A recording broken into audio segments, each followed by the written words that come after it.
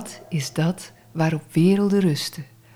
Radio Lila verkent wijsheidstradities uit Oost en West, ontrafelt de spiritualiteit in ons dagelijks leven en speurt in schatkamers van mystieke ideeën. Scherpzinnig en luchtig, diepgaand en compact en op zoek naar geestelijke rijkdom. Welkom bij Radio Lila. Welkom allemaal, mijn naam is Erik Verburgt en vandaag heb ik weer een gesprek met Wim Leijs, de voorzitter van TVN. Ook dit gesprek doen we vanwege de coronamaatregelen online, waardoor de geluidskwaliteit wellicht iets minder is dan wanneer we de opnames uit onze kleine studio doen. Het thema is wat reïncarneert er? Welkom Wim. Jij gaat ons een vervolgverhaal denk ik geven over het laatste gesprek, waar we al een beetje een algemene inleiding hebben gegeven. En is eigenlijk de eerste vraag van, hoe ziet de theosofie het van wat er reïncarneert? Want er zijn mensen die zien volledige lichamen terugkomen, de persoonlijkheid herkennen. Ze herkennen soms zelfs overledenen in nieuwe gedaantes. Hoe ziet de theosofie dat? Ja, nou de theosofie, die maakt onderscheid tussen ons tijdelijke, vergankelijke wezen, wat geboren wordt en sterft, dat is onze persoonlijkheid, en ons eeuwigheidswezen, onze individualiteit. En dat is hetgene wat steeds incarneert, wat eigenlijk een eeuwig leven heeft, waarvan de levens van de persoonlijkheid zich als kralen aan een draad rijgen. En dat is hetgene waar het bij de theosofie om draait. Dat is het doel van reïncarnatie is ook dat die individualiteit zich ontwikkelt aan de hand van de ervaringen van de persoonlijkheid. En zou je dat verschil, ik weet niet of het voor iedereen duidelijk zal zijn wat eigenlijk precies dat verschil is tussen individualiteit en persoonlijkheid? Ja, de persoonlijkheid, dat is, laten we zeggen, een beetje bot, ons burgerservice nummer. Dat zijn we dus tussen geboorte en dood. En na de geboorte gaan we onze persoonlijkheid ontwikkelen aan de hand van ons erfelijk materiaal, maar ook aan de hand van alle gebeurtenissen die we in de loop van het leven meemaken. Dus aan de hand van onze omgeving. En de theosofie zegt ook aan de hand van wat we meebrachten uit een vorig leven. Dus dat is iets anders dan de erfelijkheid die ons door de ouders wordt gegeven. Dus eigenlijk het is niet nou, die het DNA, persoonlijkheid die kennen we dus allemaal. Hè? Het is dus niet het DNA wat reïncarneert? Nee.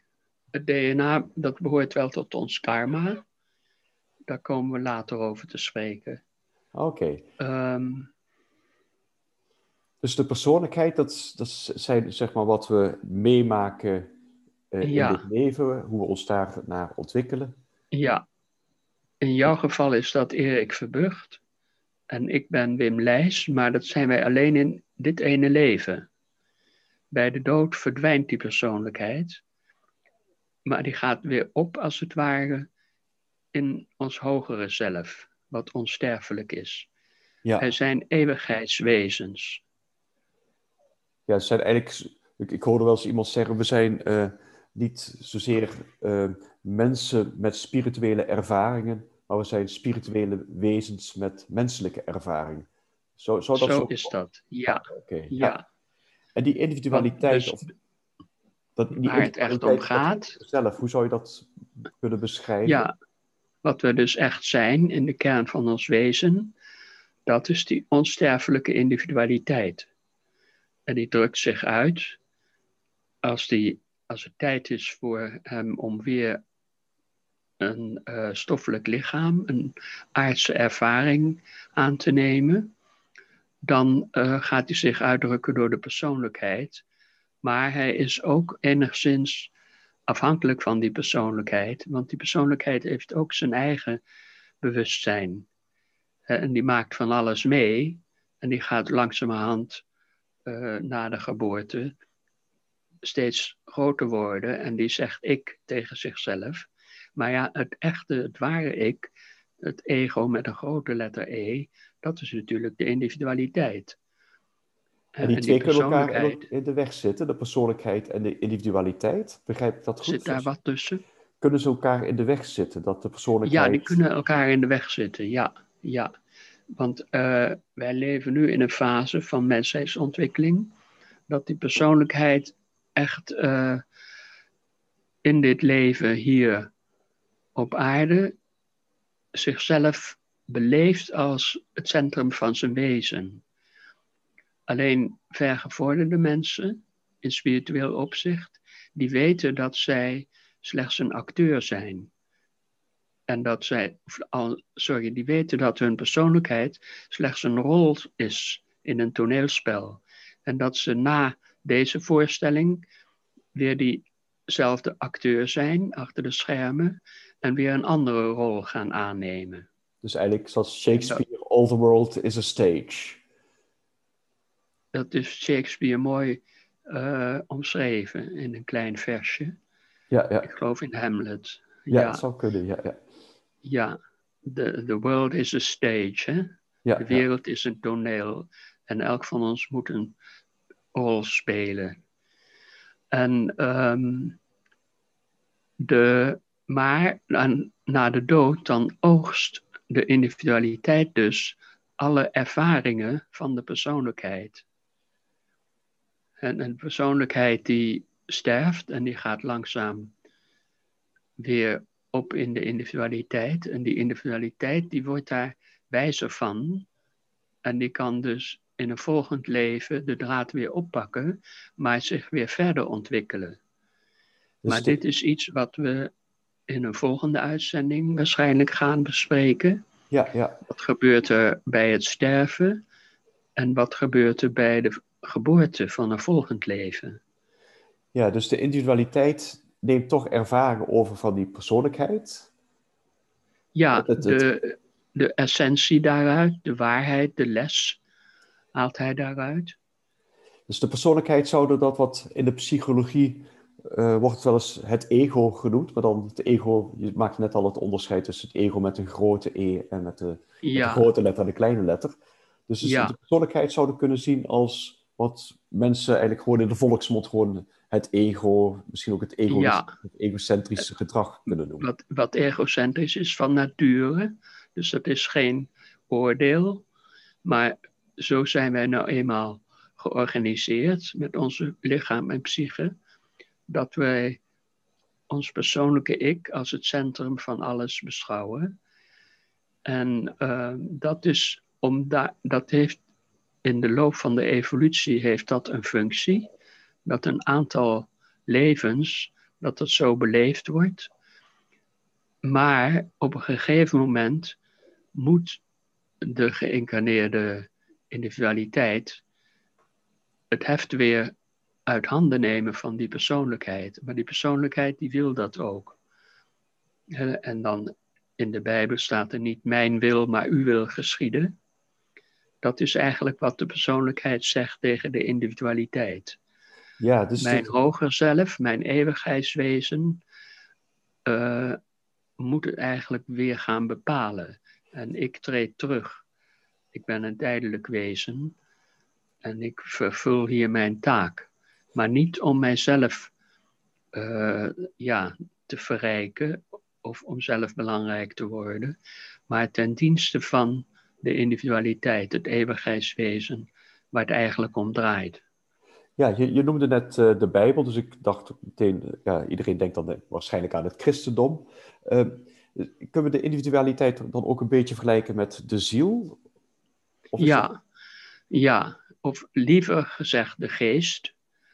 Het is in het christendom na de 9e eeuw, geloof ik, of misschien al eerder, is het gebruikelijk om te spreken van ziel en lichaam.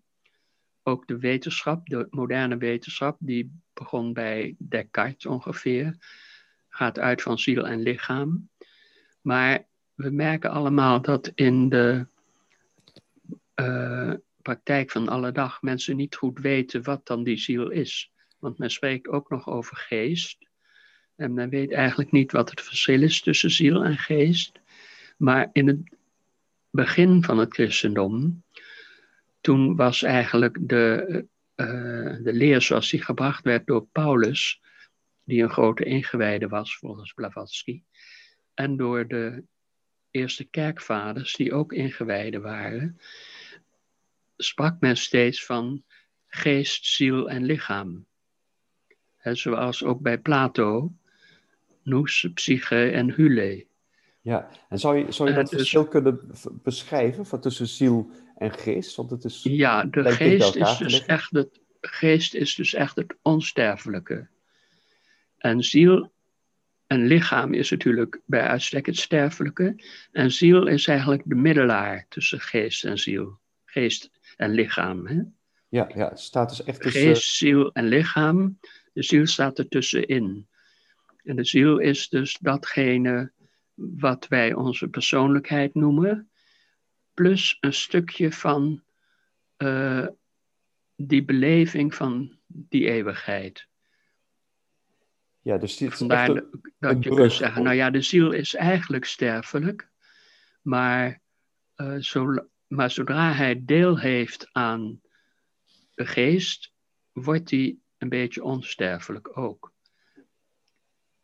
Dus die hele dualiteit van ziel en lichaam, die voldoet niet als je de waarheid onderzoekt. En daarom zegt de theosofie als dualiteit gaan we uit van individualiteit en persoonlijkheid. Maar verder gaan we uit van een zevenvoudige samenstelling van de mens. Ja. Wim, je sprak net over een tweevoudige mens of een onderverdeling in de persoonlijkheid en de individualiteit. De persoonlijkheid die dan bij het lagere zelf of het kleinere ego zou horen en het hogere zelf bij het ego met een hoofdletter in de theosofie. Vervolgens sprak je over Paulus, die een onderverdeling maakte in lichaam, ziel en geest. Ik heb begrepen dat in de theosofie er nog een fijnere onderverdeling is, een verfijndere onderverdeling in een zevenvoudige mens. Zou je daar iets over kunnen vertellen? Ja, en het getal 7, zoals je weet, bestaat uit 3 en 4. Nou, die persoonlijkheid, die behoort bij de 4. Dat is het lichaam en dan de vitaliteit, dus die het lichaam levend maakt, de energie. En dan wat we noemen het astrale lichaam of begeertelichaam of emotionele zelf. En dan als 4e het lagere denken. Dat is ons gewone denken, wat we elke dag gebruiken, maar ook waar we mee studeren. Dus die 4 lichamen of voertuigen, zoals ze ook wel eens worden genoemd, die behoren bij de persoonlijkheid. En die zijn dus voor elk leven nieuw. Bij de dood sterven ze. Dus dat fysieke lichaam, fysieke lichaam, het subtiele lichaam, een lichaam voor de energie, de levensenergie, en een soort hersendenken, zeg maar het concrete denken. Dat zijn de 4 lichamen die de persoonlijkheid uitmaken. Ja, en dan heb je de individualiteit en die bestaat uit wat pure geest is, Atman. Maar Atman kan zich niet uitdrukken zonder een voertuig. En dat voertuig voor Atman heet Buddhi. En dat is voor ons de intuïtie of het eeuwigheidsbesef. En Buddhi drukt zich weer uit in het hoge manas, het hogere denken. Dat is iets wat wij nog niet hebben ontwikkeld, maar dat is iets wat wel onze toekomst is. En na de dood, als het lagere denken sterft, dan gaat het hogere denken het overnemen. En dat hogere denken behoort dus ook tot ons eeuwigheidswezen. dankzij het feit dat die verbonden is met buddhi. Dus je zou ook kunnen zeggen, manas, ons denkvermogen, kan verbonden zijn met ons emotielichaam, met onze begeerte. Dan spreken we in het Sanskriet over kama manas. Kama betekent begeerte. Maar wanneer het denken gericht is op het hogere, door middel van filosofie en esoterie, door middel van meditatie, dan spreken we over buddhi-manas. Want dan is het denken gericht op het eeuwigheidswezen van buddhi, wat op zich weer de drager van Atma is. Dus samenvattend, onze individualiteit die onsterfelijk is, die eeuwig is, dat noemen wij in de theosofie Atma, Buddhi, Hoger Manas. Oké. En dan Ja, dus je hebt Atma zou dan dat hogere... dat is het allerhoogste beginsel wat we in ons hebben. Buddhi, de intuïtie, en dat hogere manas is hoger denken. En zou je dat ook kunnen noemen een zuiver denken? Ja, dat kan je ook zuiver denken noemen. Maar het zuivere denken, ja, dat wordt al gebruikt op allerlei manieren. Dus we houden ons even bij de theosofische benaming. Ja, omdat het natuurlijk ook doet denken aan Immanuel Kant, hè? De kritiek van de zuivere reden en de kritiek van de praktische reden zou je misschien kunnen koppelen aan het lagere denken of concrete denken. Ja, dat is nog wel een studie waard. Overigens, om te begrijpen wat het hogere denken is en in hoeverre wij dat nu al gebruiken kunnen, dat is voor gevorderde studenten, is dan aan te bevelen het boek van Pablo Sender, Evolution of the Higher Mind. Maar voor de mensen die nu luisteren en zich in het onderwerp reïncarnatie willen verdiepen, daar is dit boekje van John Eljo, Reïncarnatie in kaart gebracht. Veel belangrijker om eerst te lezen, voordat je met die moeilijke stof over het hoger denken bezig gaat. Ja, het is sowieso, als je al hebt over zevenvoudige mens, hè, het is toch, als je niet helemaal in de materie bent, het is alsof je met zeven ballen aan het jong leren bent, of in balans houden bent. Maar het is je kunt het weer terugbrengen. Je zei net die driehoek met dat vierkant, om dat visueel te stellen. Dus die driehoek van de individualiteit en onder die persoonlijkheid, dat lichamelijke, wat steeds verfijnder wordt als een viervoudige onderverdeling. Ja. Over een brug tussen de persoonlijkheid en de individualiteit. Ja, en in een van de volgende uitzendingen gaan we het hebben over het proces van het sterven. En daar zal ik uitleggen hoe dan die viervoudige persoonlijkheid geleidelijk aan sterft.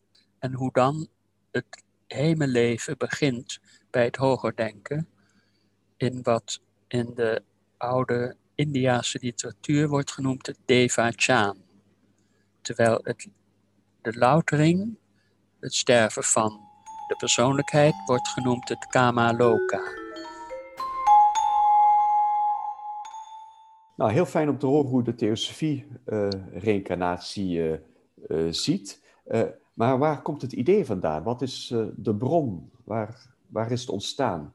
Zijn het oude teksten? Of... Ja, dat staat in veel oude teksten natuurlijk. Maar de theosofie is wat wij noemen de oude wijsheid. Dus in vroegere tijden, toen de mens nog een geestelijke wezen was, en in vroegere tijden toen er ingewijden waren die al deze kennis bezaten, toen was dit een onderdeel van die kennis. Dus het is niet zo dat het op een gegeven moment door iemand is ontdekt of dat het alleen maar in een boek staat. Het behoort bij de geestelijke kennis van de wereld en de mensheid. Het is iets waar de huidige westerse mens niet bij kan, want ons denken is eigenlijk altijd verbonden met het kosmische denken. En in het kosmische denken vind je al die waarheden. Wij moeten ons behelpen met bibliotheken en met opleidingen.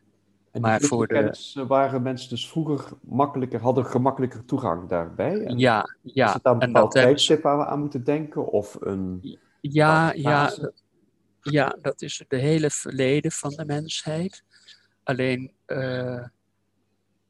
in dat verre verleden ging de mens nog helemaal aan de hand van hogere ingewijden en hogere wezens. En had hij zelf nog geen persoonlijkheid.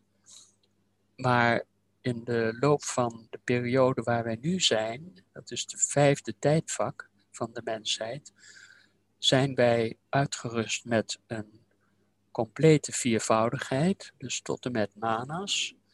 En moeten wij zelf die toegang weer vinden van lage manas naar hoge manas, dus van persoonlijkheid naar individualiteit. Die brug die En we om moeten ons, vinden. ja, en om ons nou te helpen daarin, komen de ingewijden ons tegemoet door de stichting van de Theosofie. Maar dat is niet de eerste activiteit die ze ondernemen.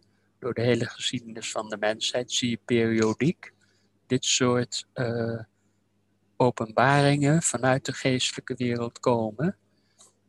Dat is dan steeds een impuls om die groei van de menselijke ziel op aarde te bevorderen. Dus dat is niet ontstaan in 1875 toen de Theosofische Nee, Vereniging nee, werd opgezet. Dat bestaat al langer. nee, precies. Het bestaat al veel langer en dat kun je begrijpen omdat in het Westen ook sommige filosofen er al over spraken, zoals Schopenhauer en Goethe. En zoals in het Westen werden toen ook bekend de Upanishads en de andere Hindoe-geschriften en boeddhistische geschriften. Dus daarvoor was het al bekend in India, maar ook in het oude Griekenland was het idee van reïncarnatie weliswaar niet gemeengoed onder de bevolking, maar wel bij de mensen die deelnamen aan de mysteriën, de Orfische en de Eleusinische mysteriën. Maar ook Plato bijvoorbeeld, die spreekt daarover. Ja, het is zelfs volgens mij bij de Katharen en de Albigenzen, Ja, die zonder het was, duidelijk op ja, de teksten zich baseerden. daar, kijk, in het begin van het christendom was het ook nog een heel bekende doctrine, dat de ziel meerdere levens had.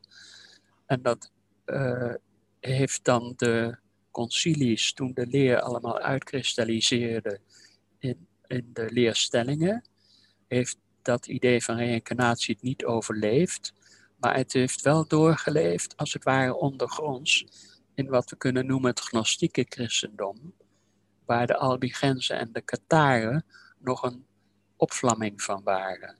Maar ja, die zijn dus ook tot zwijgen gebracht door de grote machtige kerk. Het is heel fascinerend dat de teksten eigenlijk vlak na de Tweede Wereldoorlog, de bronteksten, de Nag Hammadi-bibliotheek, dat ze daar weer gevonden zijn en dat we daar terug kunnen kijken wat dichter bij de bron de lering was. Dus dit zijn eigenlijk ideeën die de theosofie samenbrengt. Of Blavatsky, of hoe moet ik dat de theosofie die put uit al die klassieke bronnen. Maar de theosofie is zelf weer een levende nieuwe impuls van 1875.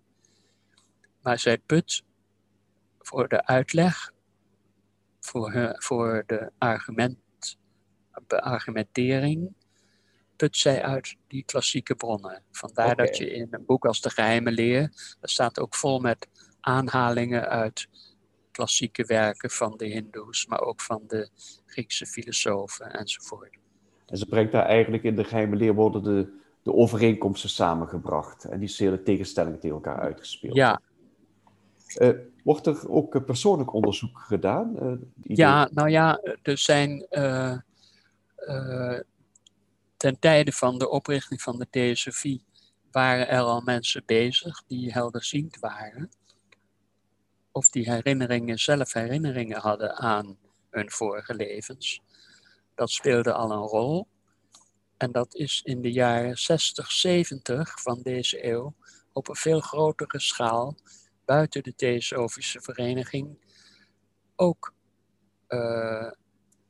heeft zich ook nog gelden.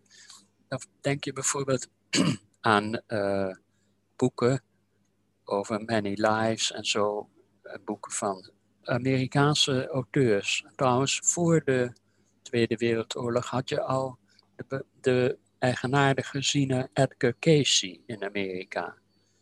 En die kon in trance gaan en dan de vorige levens van zijn cliënten lezen.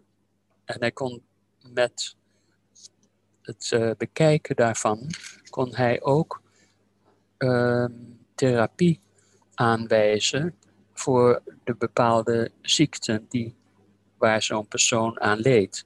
Hij had daar ook op een gegeven moment de medewerking van enkele artsen bij. Die waren altijd heel verbluft van de juistheid van zijn diagnose, die hij in trance deed. En dan in trance vertelde hij over die persoon, wat zijn vorig leven was en waarom hij deze ziekte had. En dat werd dan opgenomen op een bandje en later uitgewerkt en uitgegeven in boeken. Ik heb ze in de Theosofische Vereniging, de bibliotheek, heb ik ze zien staan. Het is echt een enorme collectie van boeken. Ja. Ik heb daar niet in gelezen, maar dus dit is...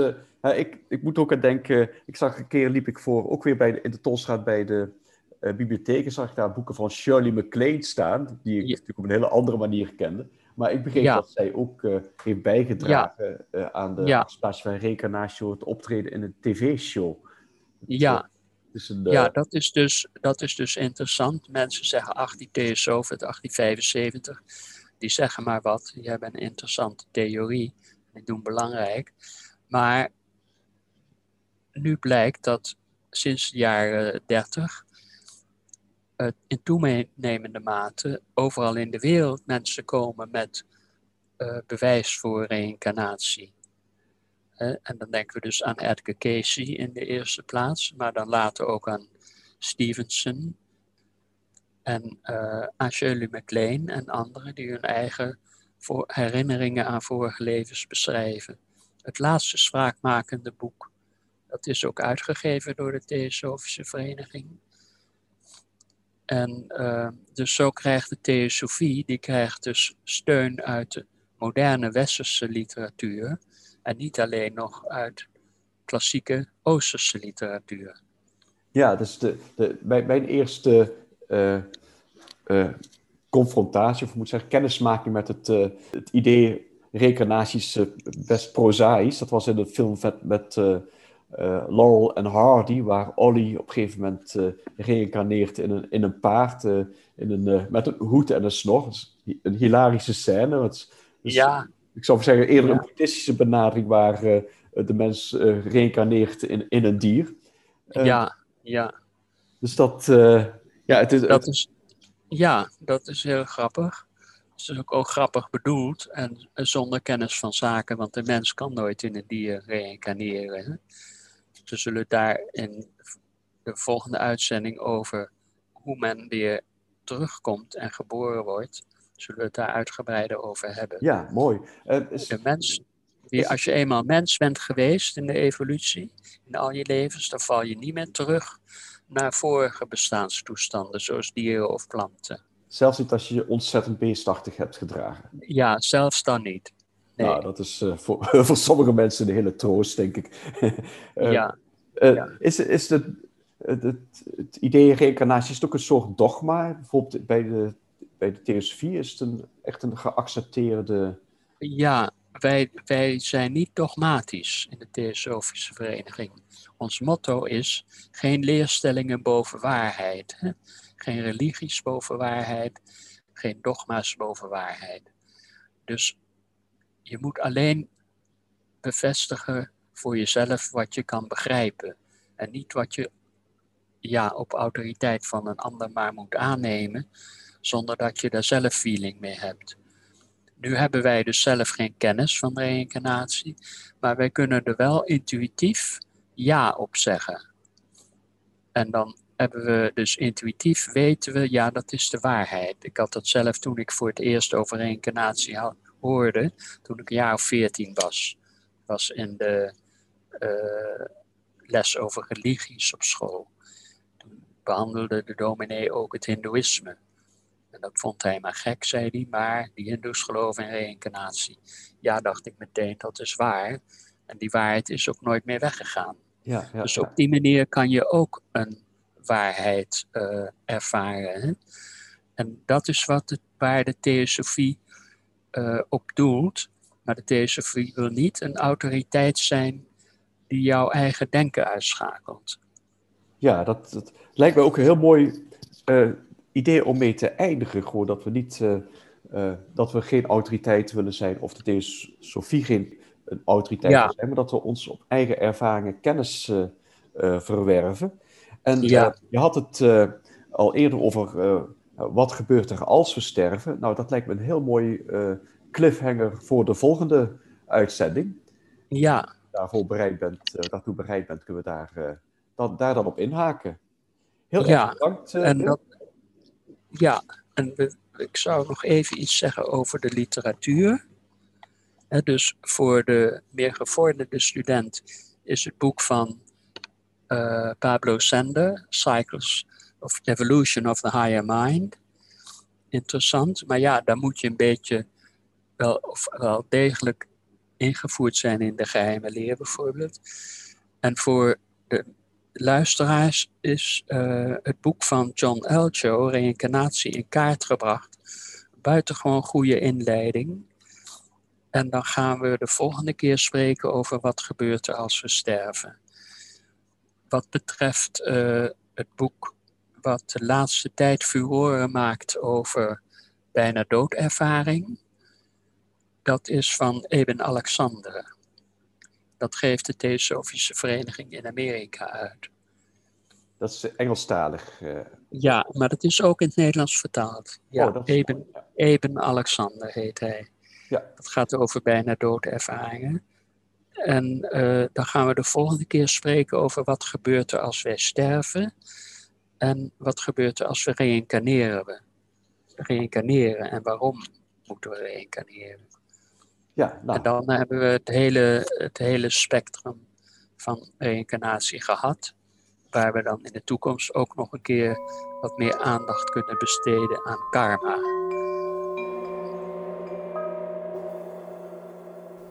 Tijd voor yoga-filosofie. José van der Loop neemt je mee in de diepgaande wijsheid uit de oude Indiase tradities. Ik ben dat, de kern van non-dualistische Advaita. Advaita is een Sanskrit woord en betekent geen tweeheid. Het is de filosofie van non-dualiteit. Als visie is het non-dualisme een principe dat door meerdere religieuze en filosofische stromingen gedragen wordt. Non-dualisme gaat ervan uit dat grenzen en scheidingen tussen lichaam en geest, mensen, tussen mij en de ander, de micro- en de macrokosmos, subject en object, of mens en God, conceptueel en betrekkelijk zijn en niet een juiste voorstelling van de werkelijkheid. In de Indiase tradities is de non-dualistische filosofie uitgewerkt in de Advaita Vedanta, de Indiase stroming die uitgaat van de Upanishads, ontstaan in, daar wordt een beetje over gediscussieerd in een bandbreedte, zeg maar in de 6e tot 8e eeuw daarvoor en daarna voor Christus. Ook in andere tradities, zoals het boeddhisme, het Taoïsme, Joodse en christelijke mystiek en het soefisme, is een non-dualistische visie aanwezig als de hoogste waarheid. In de Indiase tradities is Advaita verbonden aan een stroming die Jnana Yoga heet. Jnana Yoga kan het best worden vertaald als de weg van inzicht door middel van zelfkennis. Het is een prachtige weg die leidt tot de directe ervaring van het onbegrensde, oneindige en tijdloze wijsheid en kennis die voorbij het denken, maar toch binnen het bereik van de mens ligt. Het is de mystieke kennis die de ziel doordringt als hij bereid is het pad te betreden en zichzelf achterlaat. De kern van de Jnana Yoga draait om het kennis van het absolute. Door het absoluut bewustzijn te kennen, kan de Advaita Yogi onderscheid maken tussen wat de werkelijkheid is en wat niet de werkelijkheid is. Het draait hier niet om verstandelijke kennis, maar om werkelijk inzicht, het van binnenuit doorgronden. Het Sanskriet woord gnana is verwant aan gnosis, dat innerlijke kennis en wijsheid van het hart betekent. Daarom is Gnana Yoga filosofisch van aard en tegelijk esoterisch.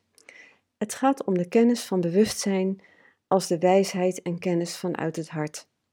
Want daar huist het absoluut bewustzijn, Brahman als Atman in jezelf, diep verborgen in je hart. Alle kennis, wijsheid en transcendent inzicht in het bestaan is dus al in jezelf aanwezig. Je hoeft het alleen maar te ontsluieren, te herkennen in jezelf. Vragen die de yogi wil beantwoorden zijn: wat is het absoluut bewustzijn eigenlijk? Wat is dat bewustzijn waarin de yogi volledig opgaat in samadhi, zoals in de Yoga Sutras van Patanjali? In de Advaita-traditie heet dit absoluut bewustzijn waaruit alles bestaat, Brahman. En de individuele ziel die diep verborgen in ons hart huist, Atman. En vaak wordt gezegd, Atman is Brahman en Brahman is Atman. Geschriften als de Upanishads en de Brahma Sutra's. Brahma Sutra's zijn vrij te vertalen als de adem van Brahma. Hoe mooi is dat?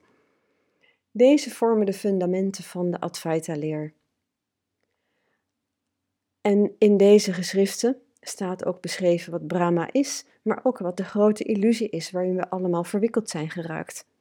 Nou, voor deze geschriften moet je wel even gaan zitten, want de meeste versies met commentaren op de Brahma Sutra's tellen al gauw zo'n 1000 kantjes. En de Upanishads, daar zijn er vele van, er worden vaak 10 of 12 erkend. Kennen soms ook wel per Upanishad commentaren met zo'n 1000 kantjes. Maar het is gewoon beslist de moeite waard om je erin te verdiepen. En de teksten uit de Upanishads die dringen eigenlijk al snel door tot de kern van non-dualistische Advaita. Zij verhandelen over het groot mysterie dat alles wat bestaat doordringt. Het absolute dat zich heeft gemanifesteerd in planten, dieren, mensen, stenen, het hele universum. Ze behandelen de kernwaarheden over het aldoordringend ene zijn, dat transcendent en immanent in alles aanwezig is op een andere manier. In verhalen, in hymnen, in dialogen. En dat ene wordt genoemd het absolute, Brahman, werkelijkheid, liefde, kracht. Maar om dat uit te drukken, dat met het verstand niet gekend kan worden, en dat is met een hoofdletter, en wat met het intellect niet begrepen kan worden, schieten woorden tekort volgens de Upanishads. Het absoluut bewustzijn blijft een mysterie voor degenen die het niet kennen. Maar voor de yogi die de steile weg naar zelfrealisatie op wil gaan en het mysterie in zichzelf wil kennen, bieden de Upanishads alle kennis en handvatten om dit ook te bereiken. De weg van de Upanishads voert langs uiteenzettingen van wat Brahman het absolute is, tot het begrip van tijd en ruimte wat niet werkelijk bestaat en hoe je de vreugde van het absolute in jezelf kan ontdekken, wat in de yoga-tradities ook Ananda wordt genoemd. En hoe kennis, Gnana Yoga, je bewustzijn wakker maakt en de diepe waarheden in jezelf laat ontwaken die daar eigenlijk dus altijd al waren. Want door deze kennis te bestuderen open je het intuïtieve kanaal in jezelf dat je de mogelijkheid geeft de essentie direct waar te nemen, onmiddellijk. En dat is de ware betekenis van de studie van de geschriften. Maar deze geschriften kennen ook een aantal leringen rondom ethiek, onderscheidingsvermogen van wat waarheid is en wat niet. En de opperste onthechting vormen ook methodieken en leringen van Upanishads en de Brahma Sutra's. Ik ben dat behoort ook echt tot het terrein van de Advaita-traditie. Ik ben dat, tat svam asi. Er zijn in de Upanishads een viertal grote waarheden waarvan ik ben dat er één van is. En de belangrijkste drijfveer van de yogi om dit pad op te gaan en te volbrengen is een innerlijk verlangen naar het absolute, naar dat. Het is een ondoorgrondelijke drijfveer die voor degene die het voelt vaak niet onder woorden te brengen is, maar wel innerlijk ervaren wordt. En een gevoel dat steeds sterker wordt naarmate het pad vordert. En het leidt uiteindelijk tot de mystieke ervaring die de yogi boven zichzelf uit laat stijgen. Advaita Vedanta werd in de jaren 60, 70 voor het eerst in Nederland geïntroduceerd door Walter Keers. Leraren die veel betekend hebben voor de verspreiding van Advaita Vedanta in Nederland waren Alexander Smit en Douwe Tiemersma. Later onderwijst de Nederlandse Prajnaparamita Advaita in haar satsangs en zij doet dat nog steeds. In India is de guru Sri Nisargadatta bekend als Advaita-leraar. Hij heeft gewoon een hele mooie traditie. Hij is geboren in Mumbai in die tijd. En zijn leraar zei tegen hem, ga op zoek naar wie ben ik? Wie ben ik? En onthoud, ik ben zijn, ik ben dat. Houd het gevoel van ik ben in gedachten en ga erop in, totdat je lichaam en geest één zijn geworden. En dat deed Sri Nisargadatta en hij had een familie en een gezin. Hij verkocht Indiase sigaretjes. Hij liet het allemaal achter zich, trok de bergen in, is daar 3 jaar gebleven en heeft de eenvoudige teaching van zijn leraar in gedachten genomen. Toen kwam hij ook tot het inzicht van dat hij ook dit kon praktiseren, gewoon in de wereld, ging weer terug naar zijn gezin en zijn winkel en gaf satsangs om zijn teachings over te brengen aan anderen. En Sri Nisargadatta is nou niet direct de guru, de Advaita-guru die daar heel sereen op een mat of op een stoel zit. Maar hij was heel druk en hij sprak ook heel druk. Het is heel leuk om op YouTube om hem op te zoeken en hem te zien spreken. En hij staat er gewoon onbekend, ook dat hij heel fel is. Er is ook een prachtig boek van hem, Ik ben zijn, waarin zijn satsangs zijn opgetekend. En hij zegt, het ik ben staat vast. Het ik ben dit is dat niet. Je moet strijden om erachter te komen wat je in werkelijkheid bent. Ontdek daarom ook alles wat je niet bent. Je lichaam, je gevoel, je gedachten, tijd, ruimte, dit of dat. Niets concreets of abstract dat je waarneemt dat jij kan zijn. Alleen al het waarnemen laat zien dat je niet bent wat je waarneemt. En hoe duidelijker je bent dat je alleen in negatieve termen kunt worden beschreven, hoe sneller je aan het einde van je zoektocht komt en beseft dat je het grenzeloze wezen bent. Dit zijn allemaal hele mooie teksten om lang op te mediteren en tot je door te laten dringen. En tegelijk zegt hij, houd het gevoel van ik ben in gedachten, totdat geest en gevoel één zijn geworden. En dat is zo oneindig mooi. Dat is een geweldige techniek en het is zo simpel. Hij zegt, door de herhaalde pogingen zal je stevig verankerd zijn in het denkgevoel dat ik ben. Hij gebruikt ook de woorden gedachtegevoel. En sommige Advaita-stromingen lijken atheïstisch en verspeend van gevoel, maar ook bijzonder aan Nisargadatta en ook aan de echte Advaita-leer is dat zowel gevoel, bhakti, liefde, als jnana, wijsheid en inzicht samenkomt. En Nisargadatta komt uit een bhakti-familie en wordt later jnana-leraar. Maar ja, tot slot, hoe doe je dat dan, meditatie op het absolute? Zoals ik net ook zei, Nisargadatta, de leringen van Nisargadatta sluiten heel mooi aan op de Upanishads, waarin dus die grote uitspraken worden gedaan, de Mahavakya's. En een van die Mahavakya's staat in de Isha Upanishad en daar staat in Soham.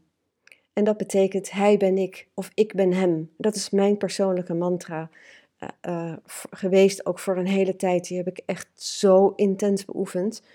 Hij ben ik ben hem. En als je dat lang reciteert en resoneert, je hoeft het niet eens uit te spreken, maar er echt op te mediteren, uren en uren, dan gaat dit in jezelf resoneren. En dan komt er een stukje van die herkenning los in jezelf. Want het is een lang pad en je bereikt het vaak niet in één keer. Het zijn steeds stukjes. En de meeste yoga-beoefeningen kennen deze mantra wel, Soham. Het is een heilige zin die door mantra japa, het gesproken of innerlijk herhalen van een mantra, dus die trillingen in onszelf wekt en iets wakker maakt, latente krachten naar buiten brengt. Maar het belangrijkste is, you have to love the mantra. Je moet een mantra nemen die je gevoel en je intenties versterkt en die met je resoneert. Dan kan die ook het sacrale in jezelf aanraken en wakker maken. Want het is niet alleen het geluid, maar ook de aantrekkende kracht van de ziel en het absolute, het grote mysterie naar elkaar. En dat is de sleutel. Die bereik je door wijsheid, maar ook door intense devotie of liefde voor Brahman, voor dat wat het verstand niet kan kennen, maar jezelf wel kan ervaren.